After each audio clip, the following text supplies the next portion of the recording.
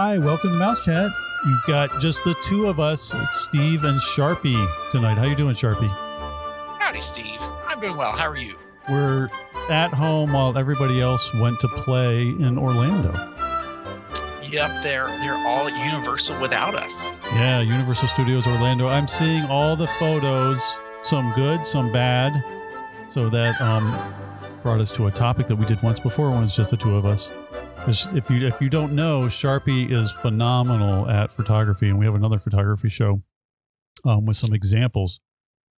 Backed by popular demand. I posted that on our Facebook page, our Facebook group today, to see what people wanted from another guy's show, and they all said that they wanted more photography tips. So Yes. by all means, we're gonna talk tech this evening, the technology of photography. So yeah, I'm excited. I love to take photos. I've loved to take photos ever since I was a young kid with my 110 camera.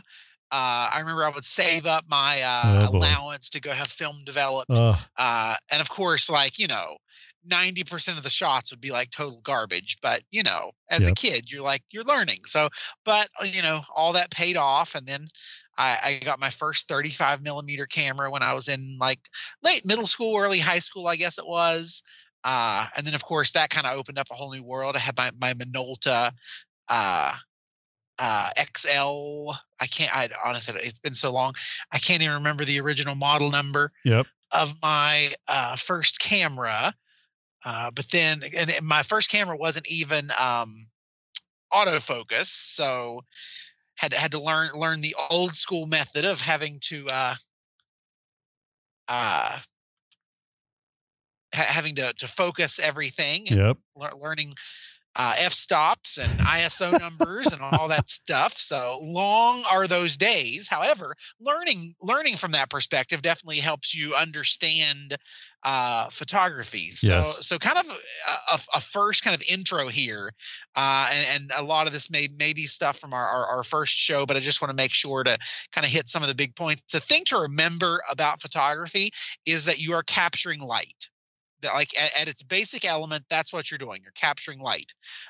So whenever you see people taking photos with their cell phone flash on, trying to get fireworks photos, I just want to look at them and say, that's not how this works. The fireworks are like hundreds of yards away, and here you are with an LED on your camera, popping the flash, only annoying the people around you. So daytime flash is okay. It fills in shadows and stuff on faces. But nighttime, definitely turn the flash off. If you're taking a photo in small world, you better have your shutter speed set high. And don't count on a flash working because you're in motion. So that's kind of two elements there, both light and motion. Yes. That can ruin any photo. Sometimes I'll try with a flash and then without a flash. And even at nighttime, sometimes the flash just kind of washes it out, and it'll take it on an iPhone or a mobile device much better without the flash.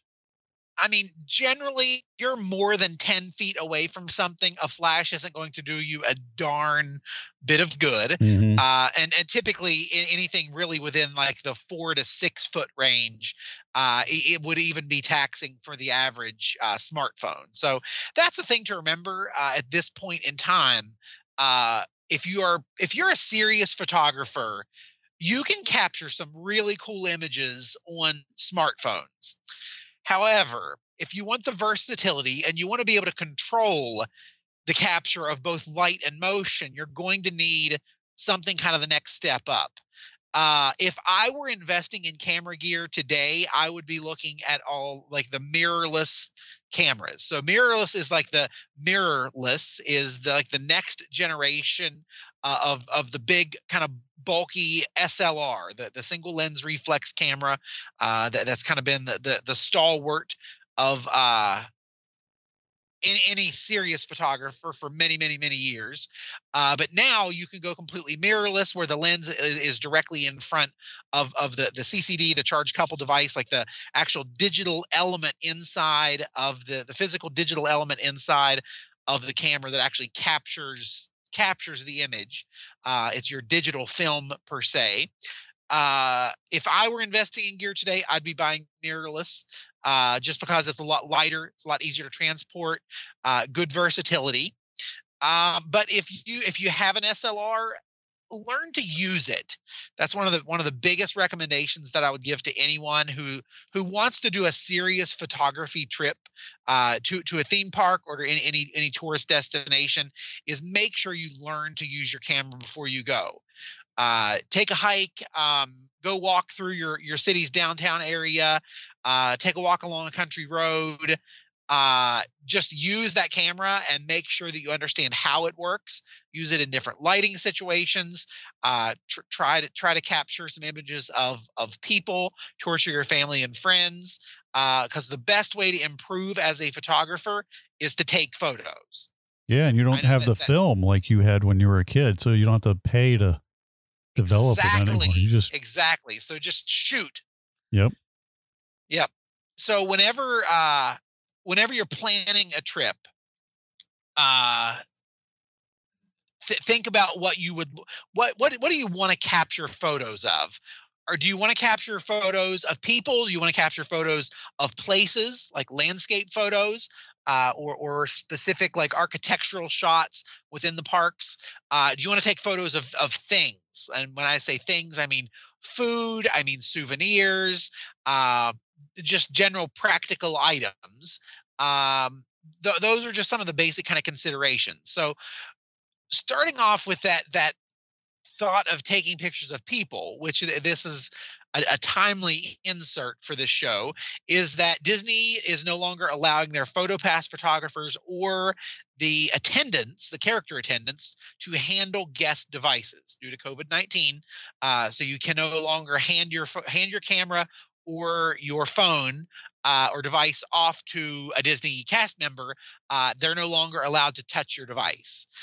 So if you are taking pictures of people, you're not going to be in that shot. That's one of the great reasons why PhotoPass is kind of a must for family vacations, is you want to be in all the pictures. So make sure you're doing PhotoPass, so that way you can be in all the pictures. You don't have to worry about anyone having you take your pictures for you on your device, because they're no longer allowed to unless another guest offers to do it. So really, when you think about taking pictures of people, I want you to think about three things whenever you're getting ready to shoot photos of people. Are you capturing just the people? Do you just want a picture of Aunt Jack, Uncle Joe, and the nephew Marty? Are you just taking pictures of people to capture a specific moment? Or are you trying to take a picture of them in front of something or adjacent to something or showing where they are? Most often, unless you're snapping a photo of them before they're heading off on trip, and you just capturing a picture before they leave the house, you're going to want the picture to tell the story of where they are. So you have a couple things to think about. One is light. Where is the sun? Is the sun gone down? Is it daytime? Is it nighttime? Where is the sun? Because you don't want the situation where they're completely blinded and the sun is totally in their eyes, but you also don't want the situation where the sun is behind them completely, because it's going to trick your camera out unless you're smart. And that's the thing to remember with all of our smartphone or mobile devices. You can use the touch features. So say, for instance, you're taking a picture of someone in front of Cinderella Castle. You point your phone at them, but the phone is the picture, it looks totally either washed out or totally dark. Use your finger, tap the person's face, because that's going to recalibrate your phone and change the light metering of the basic digital makeup of the photo. And it's going to rebalance that to take advantage of the light that is specifically on their face. So it tells the phone or device to ignore everything that's outside of their face. So what that's going to do is that's going to capture their face. What you're going to learn with that is that you may totally darken or completely wash out what is behind them. So that's kind of where you have to really assess the situation. Your best bet is to find a shady spot that is not in direct sunlight, but still is kind of practically lit for a daytime show, a daytime photo, and then get situated with the image behind you, or with the object or landscape behind you. So that's one thing to think about. If you're taking photos at nighttime, once again, think about that flash. Look around your phone screen and figure out how to turn that flash on, how to turn it off, and how to turn it on to auto. Because that's going to, especially in evening type environments, it's great to have that auto on. What I typically like to do is capture a picture with the flash on, capture a picture with the flash off, so that way I can go in and adjust those levels and stuff after I shoot the photo. What you would normally have been doing in the dark room, yes, but you're doing in your device there. So the other thing to think about with people is, like I said, first off, light. Second is background. Compose your photo.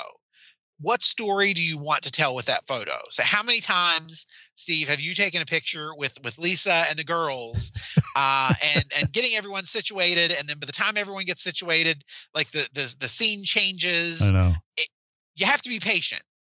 The other thing that's nice, my best photos are the ones that you take when you kind of see that moment happening.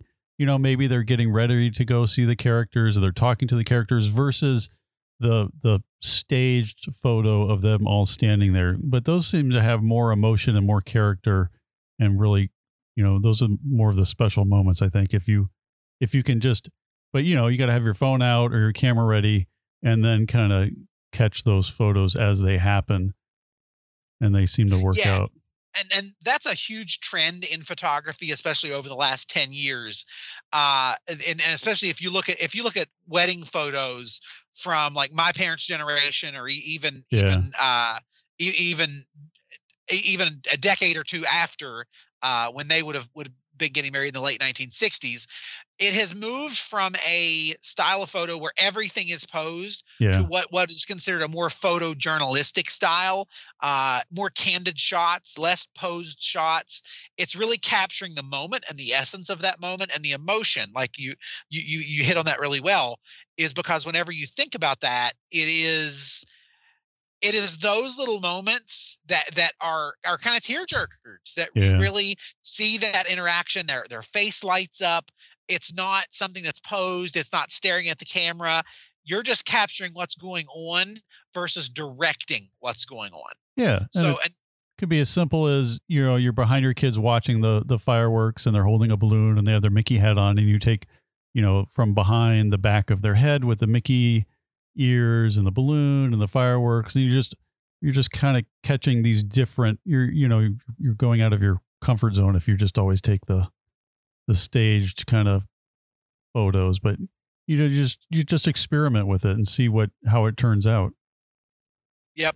But like you said, like if they're watching the parade, or they're watching, you're standing in line waiting for a roller coaster or something at an amusement park, and one of the trains rushes by, and you capture that look on their face. Yeah.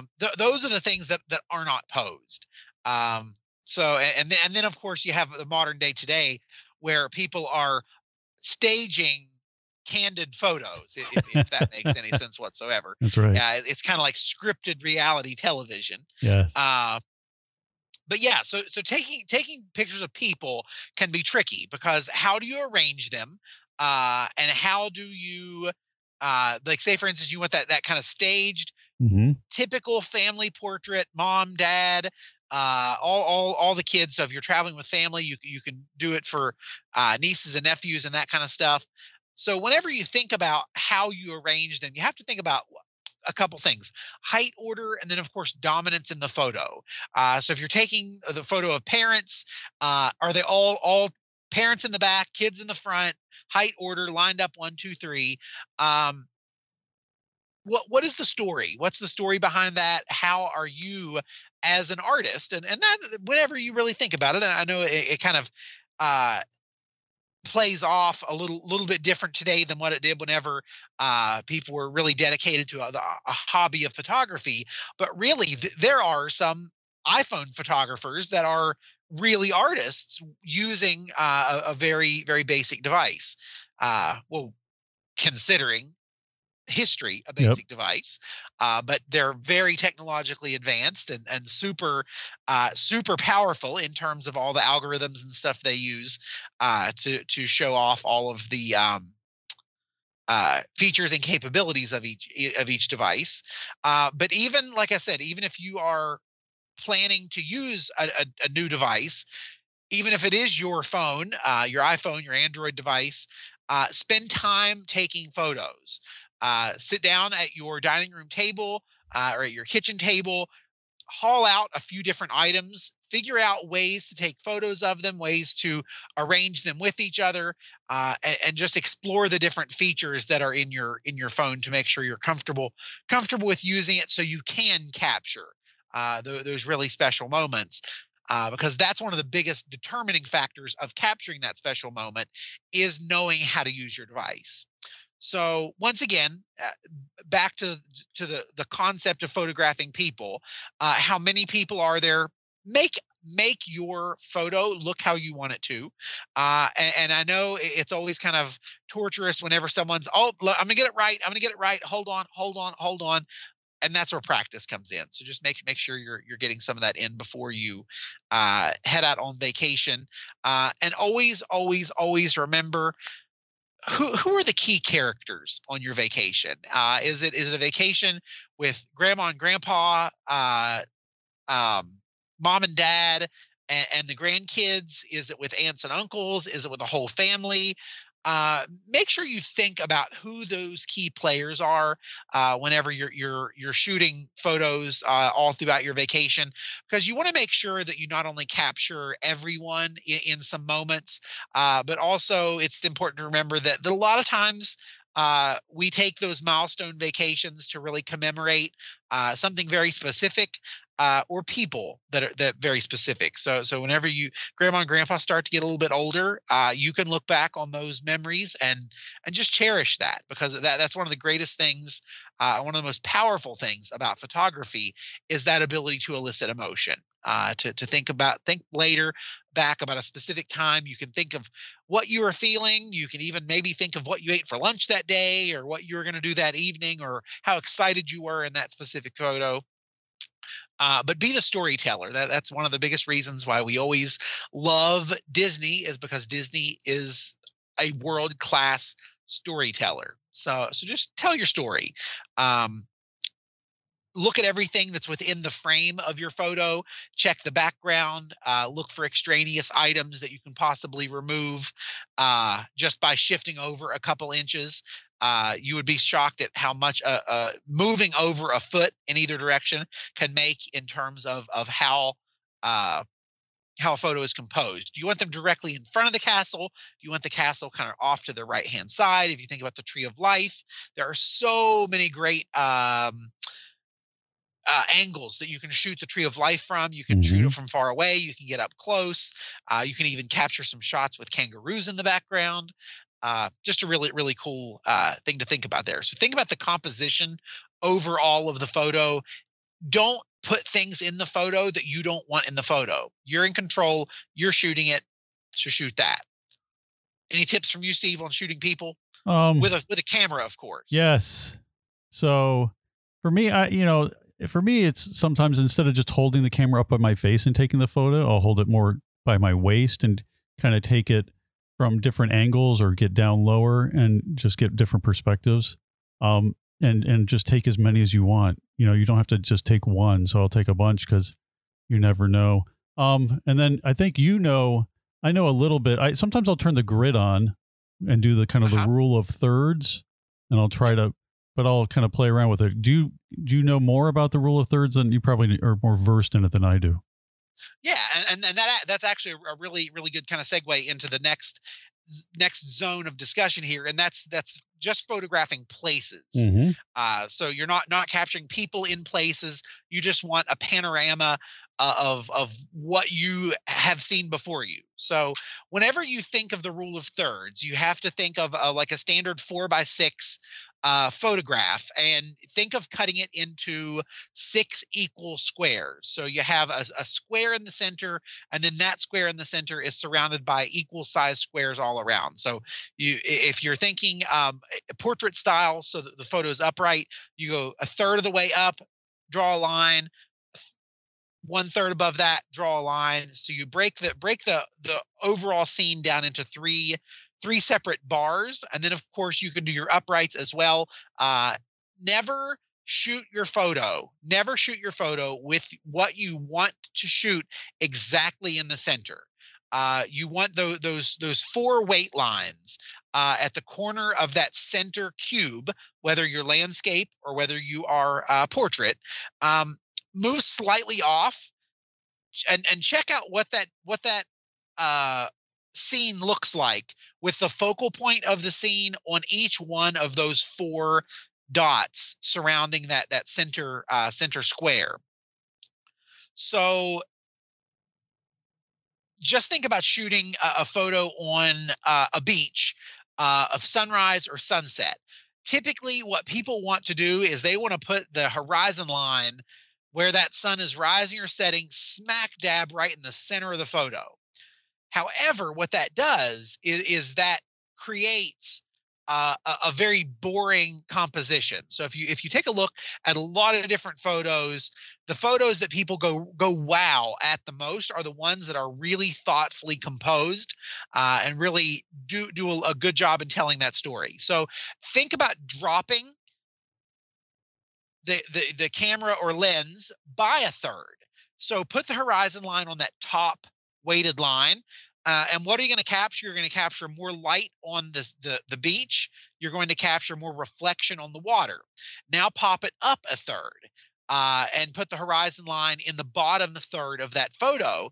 And what happens is you capture more of the clouds, more of the sky, and it really opens your shot up and allows more color to come in, or more subject matter, because the beach is a straight line, the horizon line is a straight line, especially if you're doing a sunrise and the light is just flaring with rays off in all different directions.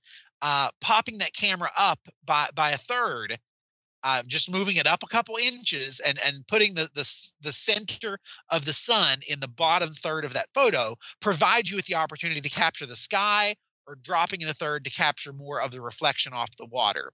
The other thing to think about is hike 100 yards up the beach and shoot down the beach with the sunrise in the lower left-hand corner, say for instance, of that photo, and then you really stretch the line of the coast. You stretch that out as a diagonal line across the photo. So it really takes what could be a very flat, boring picture and transforms it into something with real depth, yep, with color and with texture. So that's the thing to think about whenever you're photographing places. You want to look for color, you want to look for structure, you want to look for texture, and you want to look for repeating patterns. There's a cool photo. Whenever we post this show, I'll share it out to the Mouse Chat group. A really cool photo that I took in the Magic Kingdom while one of my sons and I were waiting in line for the Haunted Mansion. The sun was just right on one of the gates in the Haunted Mansion, and the way that the shadows fell over the steps that were just behind that gate, it created this really kind of really cool geometric pattern of both light and dark and shadow and sunlight. And then, of course, the texture of the concrete was in there as well. And it made for just a really interesting shot. Yep. And I have such a great memory of shooting that just because of the richness of what I was shooting. It looked cool because that's one of the things that I loved, the play of both light and shadow and how that works in a photo. Now, I remember you took a photo of Epcot in the parking lot, and it was just so simple and something that no one would ever take a photo of. But it had, I think it's on our Mouse Chat Instagram page, but it had the crosswalks and the yellow, and then it just had the depth and the angles. So, of those crosswalks kind of like fading away, and maybe a little bit of Spaceship Earth in there. I don't remember, but it was just very well done. Yeah, because it was an early morning. We were going into Epcot early I think we were there for breakfast maybe. But yeah, so there was no one else around. I was able to kind of capture that shot. Yeah, and just capturing the repeating pattern of a crosswalk as a foreground, or even just kind of a leading line that is on the basic kind of angle of the photo.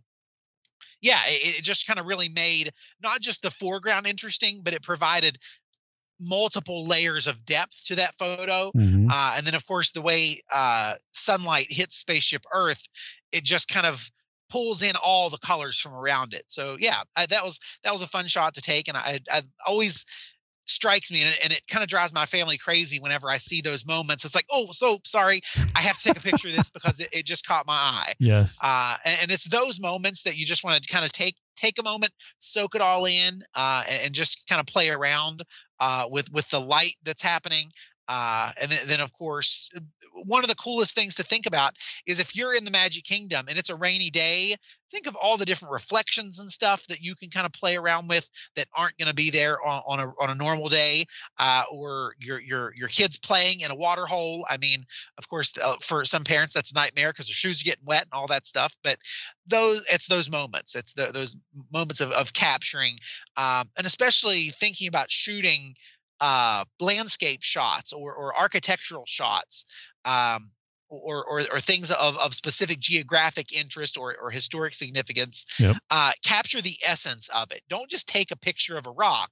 Figure out why the rock's important and how to tell the story about that rock. Maybe it's Plymouth Rock. Who knows? Maybe it's the Fairfax Stone. Who knows? But just take advantage of what's around you, and compose your shot. Don't just snap a picture. Compose your shot. Yeah, you do a good job of having things in the foreground. It could be a limb or a branch, a flower. There's something in the foreground, then there's the subject, and then something in the background. So it has that visually interesting photo. It has depth to the photo. So maybe the thing in the front is out of focus, and then the subject's in focus. But yeah, there's a lot of cool things you can do, and I do that too. I'll be like taking shots of just weird things and different angles, and then you're like, that did not work out. But then sometimes you're like, oh, this looks great. So you just kind of play around with it and try different things. And that's one of the biggest reasons why taking photos at Disney is so much fun, because everything in your environment is curated.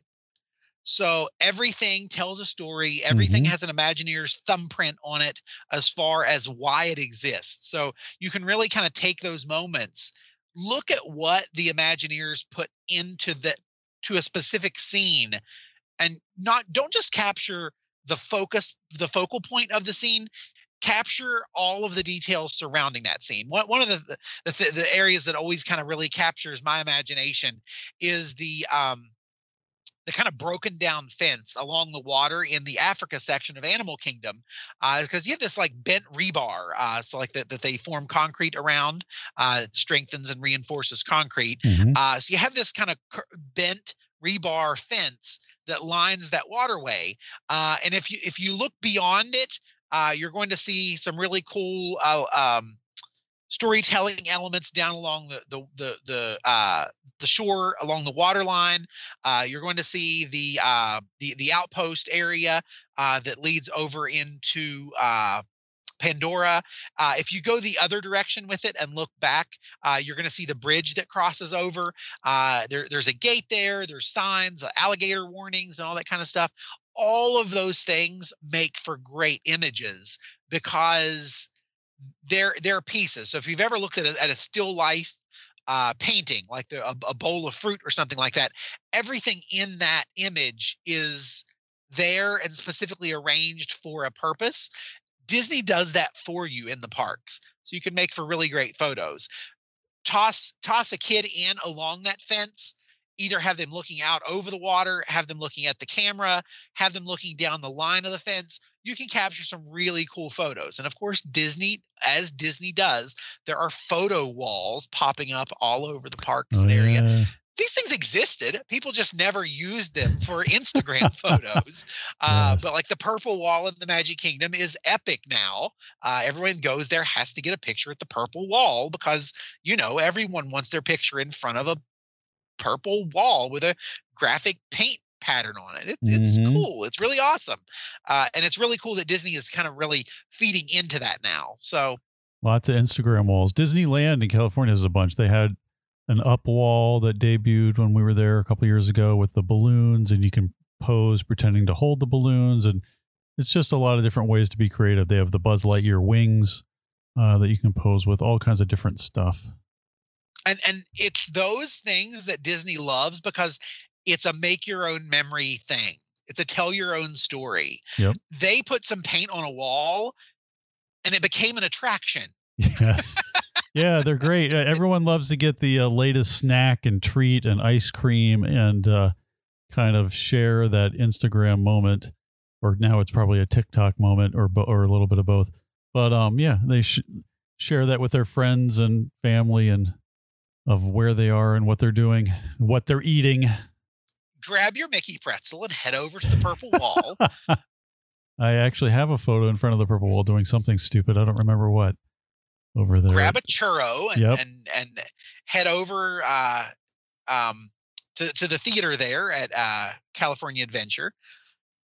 Beautiful shots. And always remember, once again, going back to one of the original things I talk about, remember light. Remember the role that light plays in a photo, because you have your golden hour in the morning and your golden or silver, depending on how the atmosphere is faring with you that day. But you also have that in the afternoon where that lighting is just striking. It's not super harsh. It's just beautiful. It's a soft, golden, warm light that works really well with most people's skin tones. So yeah, it's cool. And always another thing. What do you want people to have on? What do you want people to have off? Hats, sunglasses. Do you want that water bottle in the photo? No, you don't. Most likely you don't want it in the photo. So choose what you want in the photo, choose what you want out of the photo. So compose it. You're the artist. Take care of it. And then that leads me up to the next thing, is taking photos of things, whether it's souvenirs, whether it is food. That's a big one. Let's talk about taking pictures of food. First and foremost, no flash. It's one cool thing that you can do with your flash. And this is something that anytime I'm taking my my SLR into the parks, I always have a couple index cards or a sheet of paper or something stuffed into my camera bag. And the reason why is because it really helps you diffuse your flash or to bounce light. So whenever you think about trying to bounce light with a smartphone, oftentimes it doesn't work out really well because the flashes work best when the light source is further away from the lens. As you can imagine, with a smartphone, your flash is right next to your lens. So it's hard to flash that light. But one thing that you can do is if you have a little bit of tissue or a little bit of paper, you can fold it up in a little tiny line, hold it over your flash and soften that light. So if you want to take photos of food, but the restaurant's a little too dark, remember, if you're using flash in a restaurant, make sure you're not going to be annoying the people around you because it's just rude. But if you're back in a corner and it's not, no one's going to see the flash from it. Experiment with it. Have a little bit of fun with it. But the thing to remember about food is if you do, what always drives me crazy is when people take what I call aerial photos of food. They hold the phone above the food and take a photo straight down. That's boring.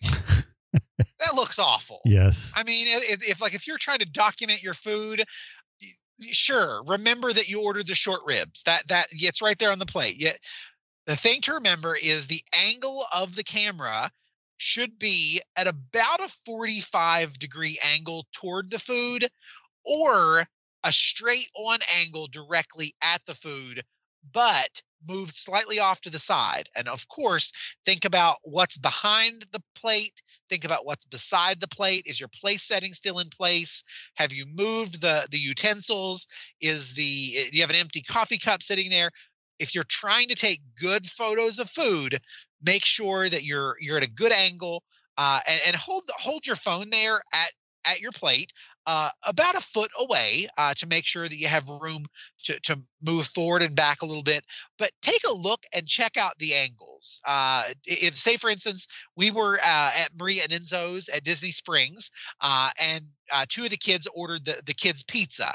Well, the kids' pizza comes on this like 1.5 foot long plate, it seemed like. So I was able to snap a picture of that pizza from like the very tip of it, and really took advantage of that long plate, and it made the pizza look gigantic. And we at that time, we thought the pizza was gigantic, but we still enjoy looking at that photo because the pizza looks enormous. Yes. So if there's garnish on the plate, make sure that you're capturing the garnish. Turn your plate around a little bit to capture the best image of it, because especially the way the light works, you want to make sure that you're capturing your food in its best light. 'Cause, people love to take pictures of food. Yes. That's kind of another big thing on Instagram is all of your foodies of Instagram posts, or Insta food.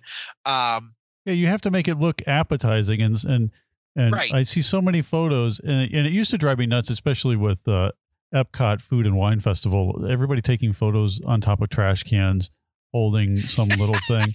They just looked awful. And shall we recall yes. our Mouse Chat meetup when Steve went into Epcot with a backpack full of china? Yes. I'm not talking the pavilion. I'm talking Steve took plates and placemats even. Yeah. And I think you even took silverware, right? Yeah, silverware, and we had like a charcuterie board, and we had a whole selection of stuff. So what we did was we replated the food that you buy in the little cardboard boats at Epcot's International Food and Wine Festival. We replated it and took beautiful photos. Yes. Just by hauling a few extra items. And of course, I took them in the bathroom and washed them in between. Yes. And I will promise you that I got some really interesting looks when I was doing dishes in the bathroom sink at the American Adventure Pavilion. But that's just what you do for good photos. It came out nice. They came out really amazing, but it was a little extra work bringing a backpack and bringing that stuff along. And then Sharpie was nice enough to wash between every different item that we plated up. But, it was fun. I remember the turkey and dressing that I got at the American Adventure Pavilion. I mean, that plated so nicely. Yeah. On your china that you brought from home, Steve. Yeah, then I brought I brought our wedding china too.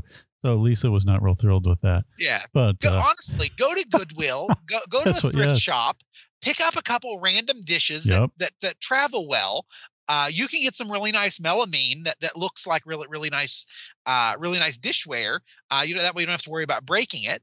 Mm-hmm. But if you're going to take really nice photos of food, have fun with it. Yep. And that's one of the most important things that I always encourage anyone who is looking to take up photography as like a serious hobby, to really have fun with it.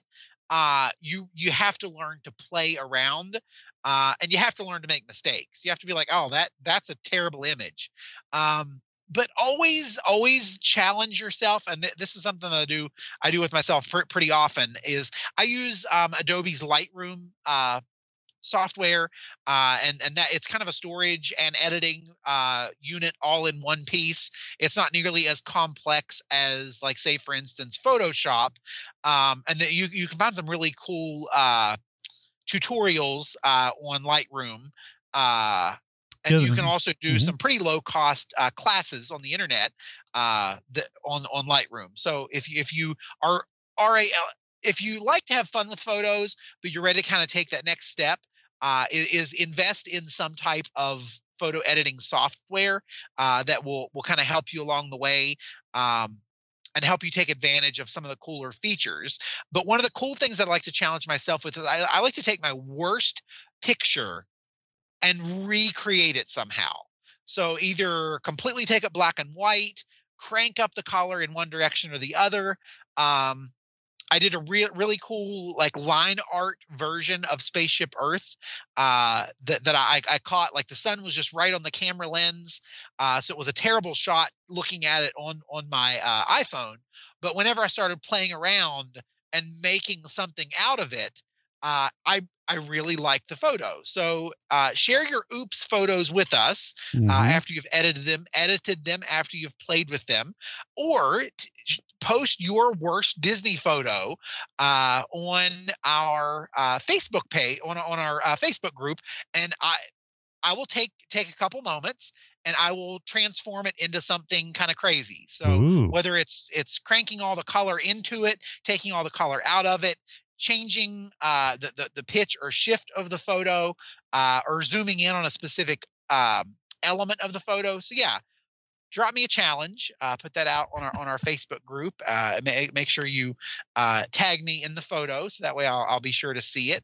But yeah, I'll do a couple custom Sharpie shots there, so that way you can kind of see what you can do with a really bad photo or just a really odd or off photo.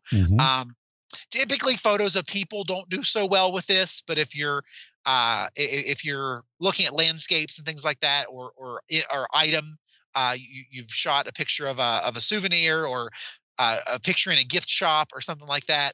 Sometimes I can do stuff with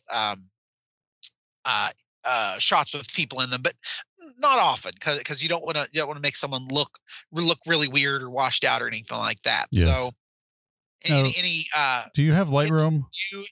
Do you have it on the app, or do you have it on your computer? I have it on my MacBook. Okay. There's an app. I actually have the app, except I forgot my login. It's been a while since I've used it, but yes, there is a Lightroom app that you can get too. So you can edit your phones. I haven't experimented with that yet. So I have a couple freebie apps that I've used for photo editing, but really the latest version, probably the last 4 versions of iOS, I think maybe, have just really taken off in terms of what you can do, what you can do with photos right in the phone, right with the app, the photo app that comes with the iPhone. But yeah, there are dozens and dozens and dozens of different photo apps out there that do editing on your device. So yeah. Cool. Very cool. So we've gone over people, places, things, and then any other general tips, or did we kind of cover that already in the other 3 topics? We'll talk about a few tips. Video is drastically different than just photography. The thing to remember, if you are trying to capture good video, and I mean like high quality, I'm going to make a really cool vacation video after this, you're going to want to get a gimbal. And what a gimbal is it takes the jar, or the shake, or the vibration, or the kind of the hard static element of shooting a video from your hand. I like to think of them as like a zero gravity device, because no matter how hard or tough you move them, it keeps the angle through like gyroscopic motion. It keeps the angle of the camera pretty evenly staged, so that way you get a nice smooth image. One of the worst things is watching a video of someone walking, holding their camera. You've got all the bounce going on. You've got like a very rigid pan going on, and the other thing to think about whenever you're shooting video is go very slow. So you don't want to do like the trombone movement of in the Music Man, 76 trombones. You don't want to do that zoom in, zoom out, pan to the left, pan to the right.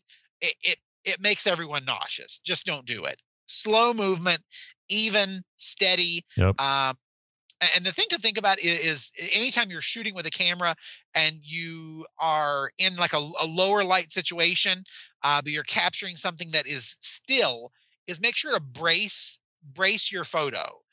So if you have one hand out with your camera, especially if you're shooting video, hold your other hand and either hold your wrist, hold your elbow, or stabilize the camera with both hands.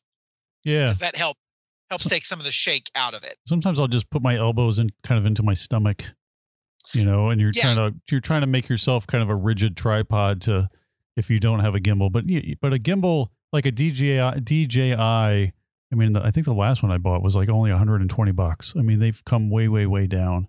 They're super affordable. And you get that nice even thing. The other thing I'd invest in is a mic, because the second thing that I hate more than, after the shakiness is like really bad audio. And you can get a little mic for almost nothing as well, that connects to your phone. And a lot of them will mount on a gimbal with a little clip or something. And then you can actually have really good audio, as well. Yeah, and that's the thing to remember is that if you're shooting video, it's a completely separate thing. Yeah. Maybe one day we'll do an episode that's entirely dedicated to video.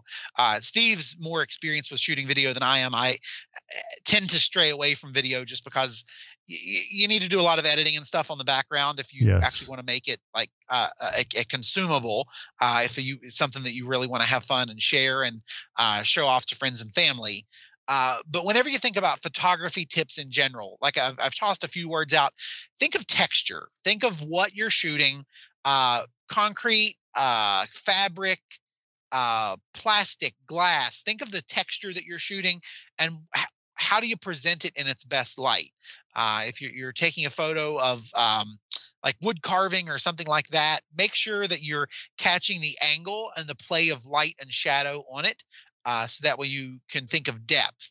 And that's one of the biggest tips that I would provide to anyone who's just starting to kind of become photo aware, is always be mindful of your angle that you're shooting from, whether you're shooting from the left side of it, whether you're shooting from the right side of it. And always think about in your image, if you could, if you've ever seen like the different dot, the ways that you can open Android phones by sliding your finger across the screen with different combinations and stuff to lock or unlock your phone.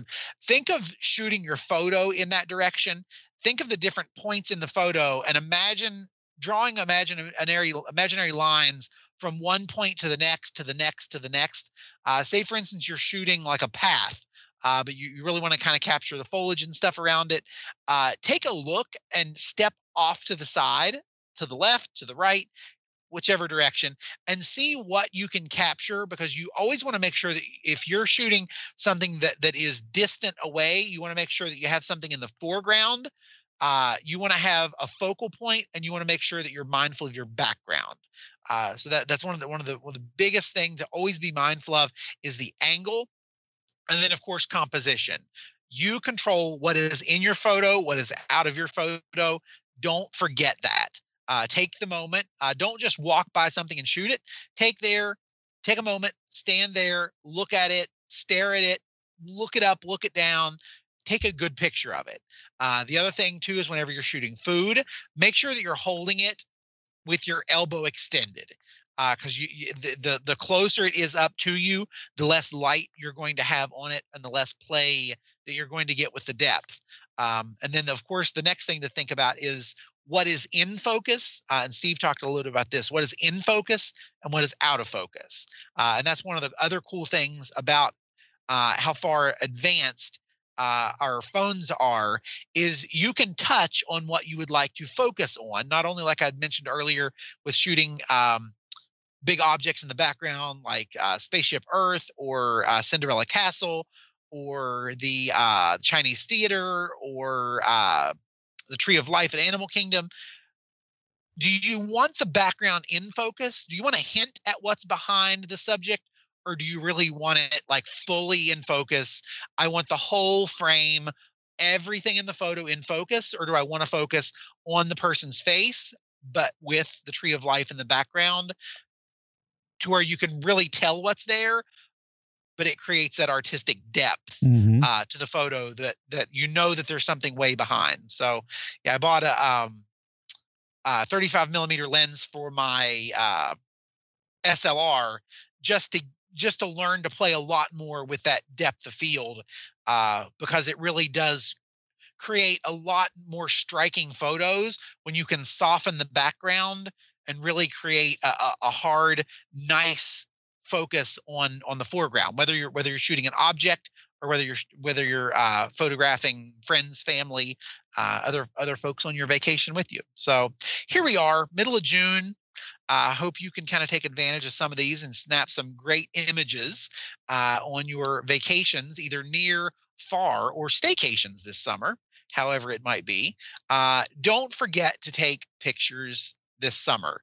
I know that might sound a little strange, but with the life and times of everything that's going on in the world right now, believe it or not, the memories, especially families who have been together for months now, quarantine or stay-at-home order, you're going to want to remember 2020 for what it was, but you're also going to make sure that you remember 2020 for what it wasn't, and that was time away from your immediate family. So capture them. Always with kids growing up, you want to make sure that you get pictures of them at every stage in life. But for some reason, that importance falls off as people start to age. So make sure you're capturing images of aunts and uncles and grandparents and great grandparents, because you just never know how long those folks are going to be with us. So capture some good images of them, friends, family, get everyone in the shot, and make photography what it is to you, and that's either a really strong memory or a really fun outlet that, of course, can create strong memories. So have fun with photography. There's so much to think about it, and kind of one of the last tips that I'll provide is look for color. Make sure you've got something vibrant in the photo, or if you're shooting to go in a black and white route, the vibrancy of color creates really striking images in terms of when things go black and white, because you can really kind of play up the composition of whether you're going a full like gray tone, whether you're going a full black and white, or whether you're going with the sepia. So play with that, especially with textures. When you think about taking black and white photos, it can really kind of create some cool objects there. And is there anything more fun than taking photos in a theme park with all the lights and stuff at night? Just remember that you have to be very still when you're taking those night photos. Yes. So tripod. Yeah. Very good. You can. Yeah. If you can get a little tripod in there, they got a bunch of tiny ones. Or there's like the octopus tripod that you can like wrap around light poles and stuff like that. That is perfect for catching nighttime photos in a theme park, because you can just find a fence post or sit it down as an actual tripod on top of a trash can or something like that. But yeah, it really creates an opportunity. And the great thing is they're very easy to stuff into a small pocket on a backpack, and they're pretty expensive. You can get one of the better ones on the market for $20 or less. So cool. Yeah. All right. So our next show we'll have Lauren back, I think, and Lisa will be back. They're got almost a full week at Universal Studios. So we'll have a review coming up here next show, or maybe the one after, on what's happening at Universal Studios. They're there, pretty much right when it opened for everything. So it looks like a great time for photos. I mean, if you are looking for those photos with no people in them, and I mean, I saw photos of the Harry Potter thing like I've never seen before, where it's just, them and Harry Potter, all the different things in the background with 0 people. So very photography cool is a great social distancing hobby, because whether you're taking photos of people, you have to be about 5 to 6 feet away from them anyway, so you might as well. Yes. So we'll have them back, and then we want to thank Pixie Vacations for sponsoring the podcast. And you can find Mouse Chat pretty much on any of your favorite, audio services, from Spotify, iTunes, and kind of pretty much anywhere you like. And I think that's it. So that's going to wrap it up, and join us again next time on Mouse Chat.